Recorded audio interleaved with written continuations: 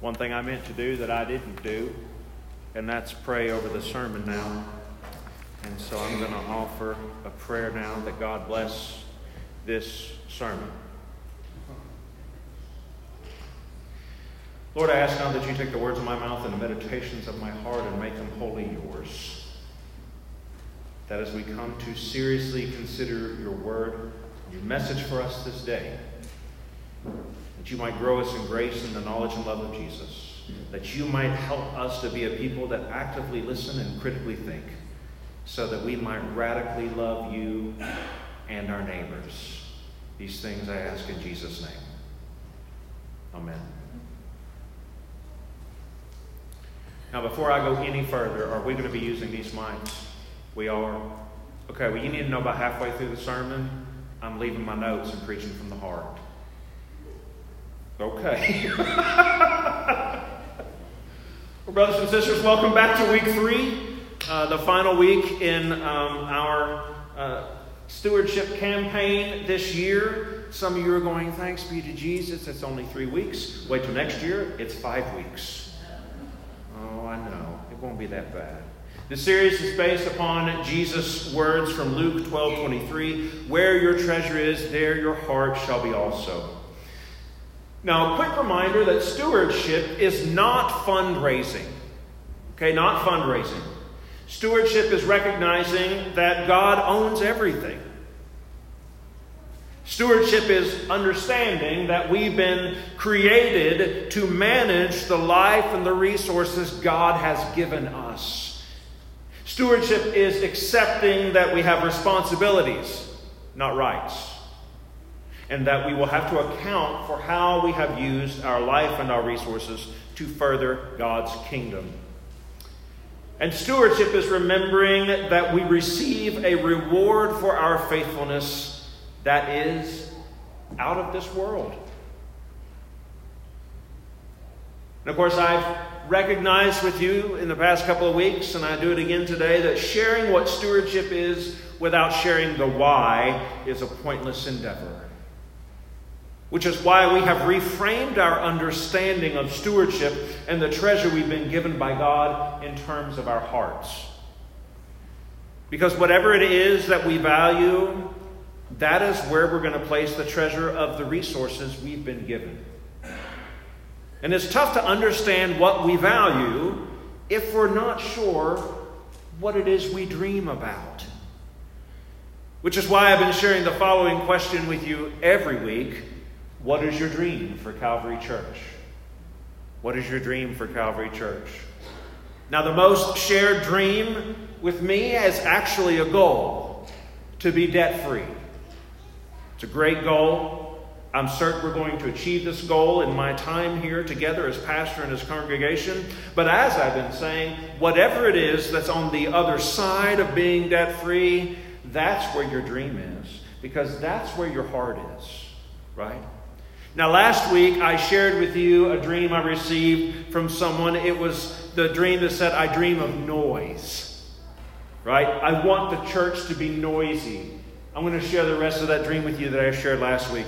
I want to hear children talking too loudly, crying and giggling. I want youth Sundays where the young people of our church amaze and startle us with their enthusiasm and their vibrancy. I want to hear old people, of which I count myself a member. It's not me, I'm reading somebody else's words, y'all.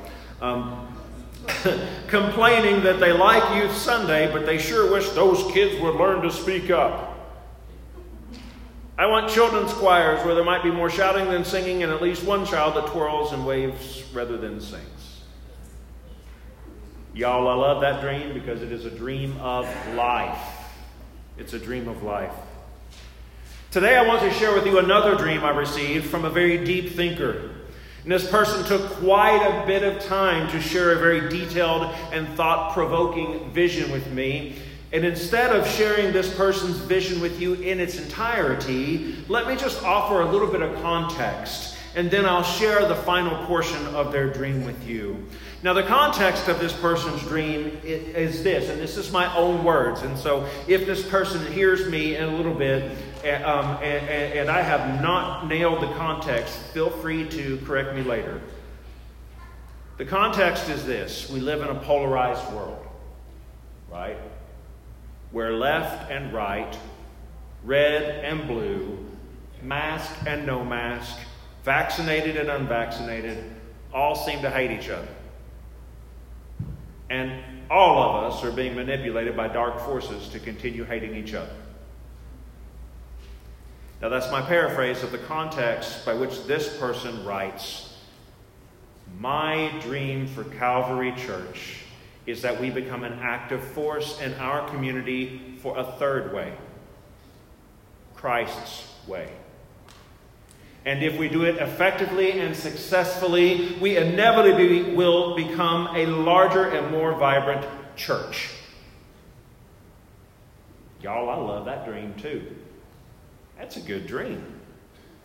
I love both these dreams because both these dreams have Jesus in the right place first, right? Seek ye first the kingdom of God and His righteousness, and everything else will fall into place. Everything will fall into place if we're seeking Jesus first. And I love both these dreams because life is recognized as important inside and outside of this building. And I love both of these dreams because they intersect with Jesus' mission. And that's where a people whose hearts are focused on stewardship want to be investing their resources. Because stewardship is investing your resources at the intersection of your dream and God's mission. We have a mission. We have a story to share. We have a heart that's beating for Jesus Christ. Our mission is to make disciples of Jesus Christ for the transformation of the world. And when we understand whatever it is our dream is, we understand what we value. And when we understand what we value, we can utilize our resources to further God's mission. Moreover, like the parable of the Good Samaritan in last week's sermon, we can utilize the treasure of our souls and our bodies and our resources to go the extra mile in our giving because we know that what is given to the kingdom of God never dies. And y'all, that's important. That's important. Because one day, every one of us will die. And if we cannot have an honest, heart-to-heart conversation about life and death in the church, then I'm really not sure why we exist.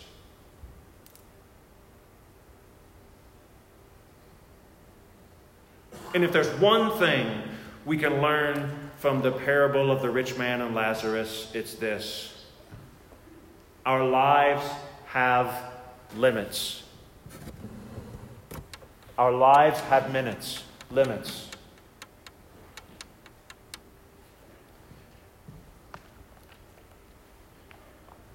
You know, there are so many truths that can be shared from this parable. But one of the takeaways I have is this: we have limited time. We have limited resources. And so what are we going to do with the time and the resources while we have them? Jesus shares this parable coming on the heels of another parable about how a son goes away and he squanders everything he has, and he comes back and his father sees him from a distance and he throws off everything and he sees his son and he goes running to him and he comes back, "Come back, welcome back, come, let's kill the fattened calf," and all that. Jesus tells that parable to show what extravagant generosity looks like. And then he shares this parable. And he's sharing it with church people, right? I mean, they were Hebrews, they were synagogue people, but he's sharing it with church people, right? Do we want to be extravagant in our giving, like the father of the prodigal son? Or do we want to be miserly, think only of ourselves, especially when we can't take any of it with us? Right? Because we're not getting out of this alive, are we? So what can we take with us?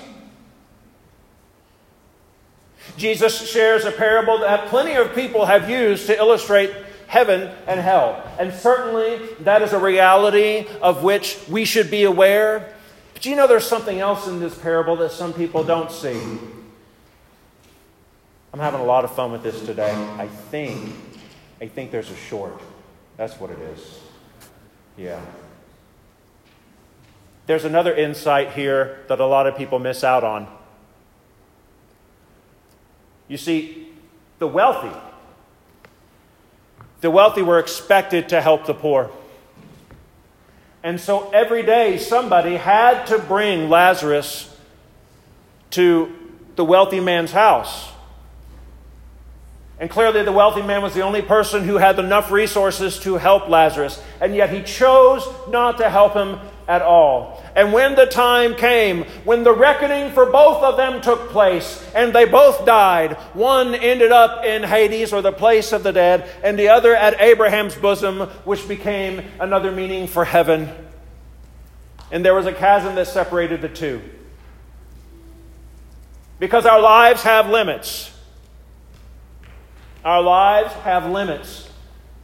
And what was done in this body and what was done in this life, that determined where they spent their lives. And so I have two questions for you today that I want to ask in relation to this parable, and it's this. What kind of legacy will your heart leave? And what kind of reward will your heart inherit? In other words, the treasure left behind and what lies ahead. And I want to share something very special with you today. I guess I'll go back over here to the pulpit even though I don't have notes at this point. That way you can at least pick up some of what I'm saying. Y'all, this is a very, very special treasure to me. This is my Mama's Bible.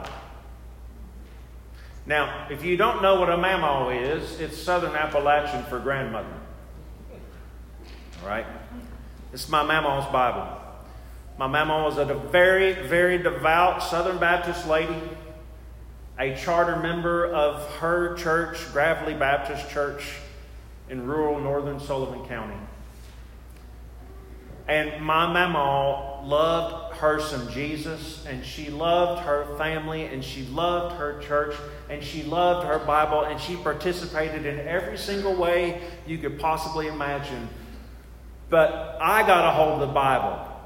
Now, she had 5 sons, like 10 grandchildren, like 1 million great-grandchildren. Good night, Christmas was a nightmare over there, especially for an only child.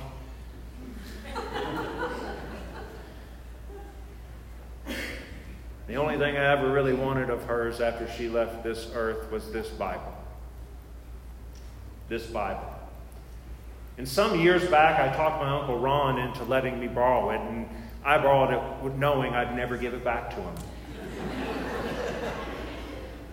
And Dad, if you're watching, you can share this with Ronnie. He's out of luck. I'm not giving it back.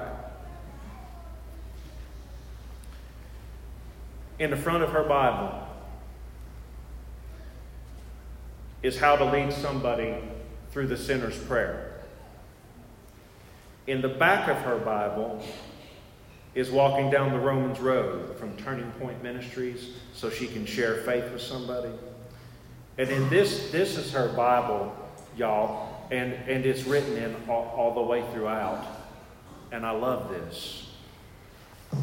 When I looked at what was written in her Bible for today, the whole thing's covered in writing, right? The whole thing is covered in writing. On today's passage of Scripture, let's see, right here it says, things the rich man did not have in hell. He didn't have a friend, he didn't have peace, and he didn't have hope. Then she has different pastors' names in here, and when they preached from this passage, somebody preached from it October 24th, 1976.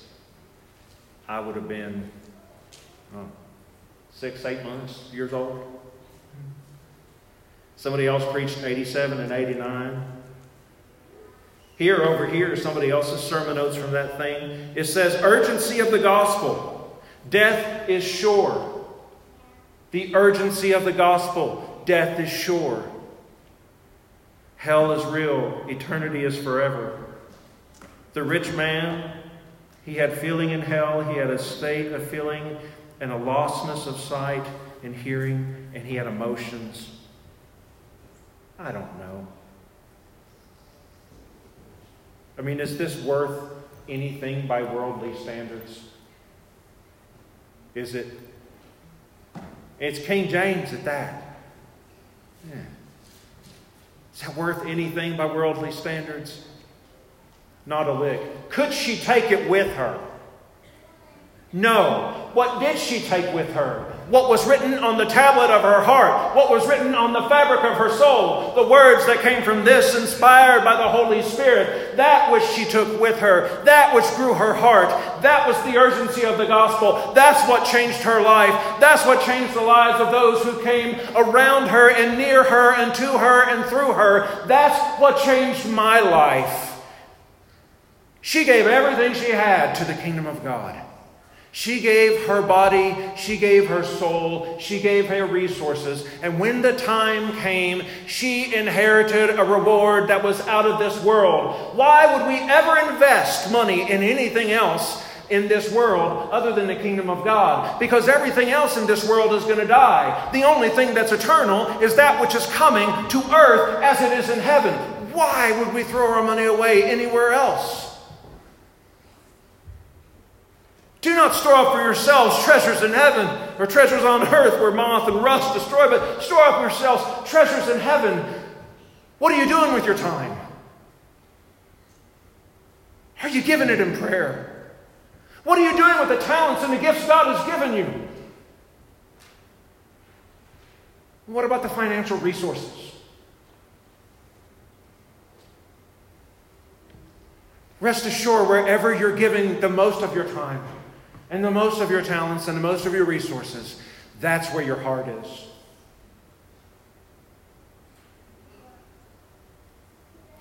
And to my brothers and sisters my age and younger, listen. It's our turn to step up. Because our parents and our grandparents financially have been carrying the kingdom of God. And if you're my age or younger and you're struggling financially, I get it.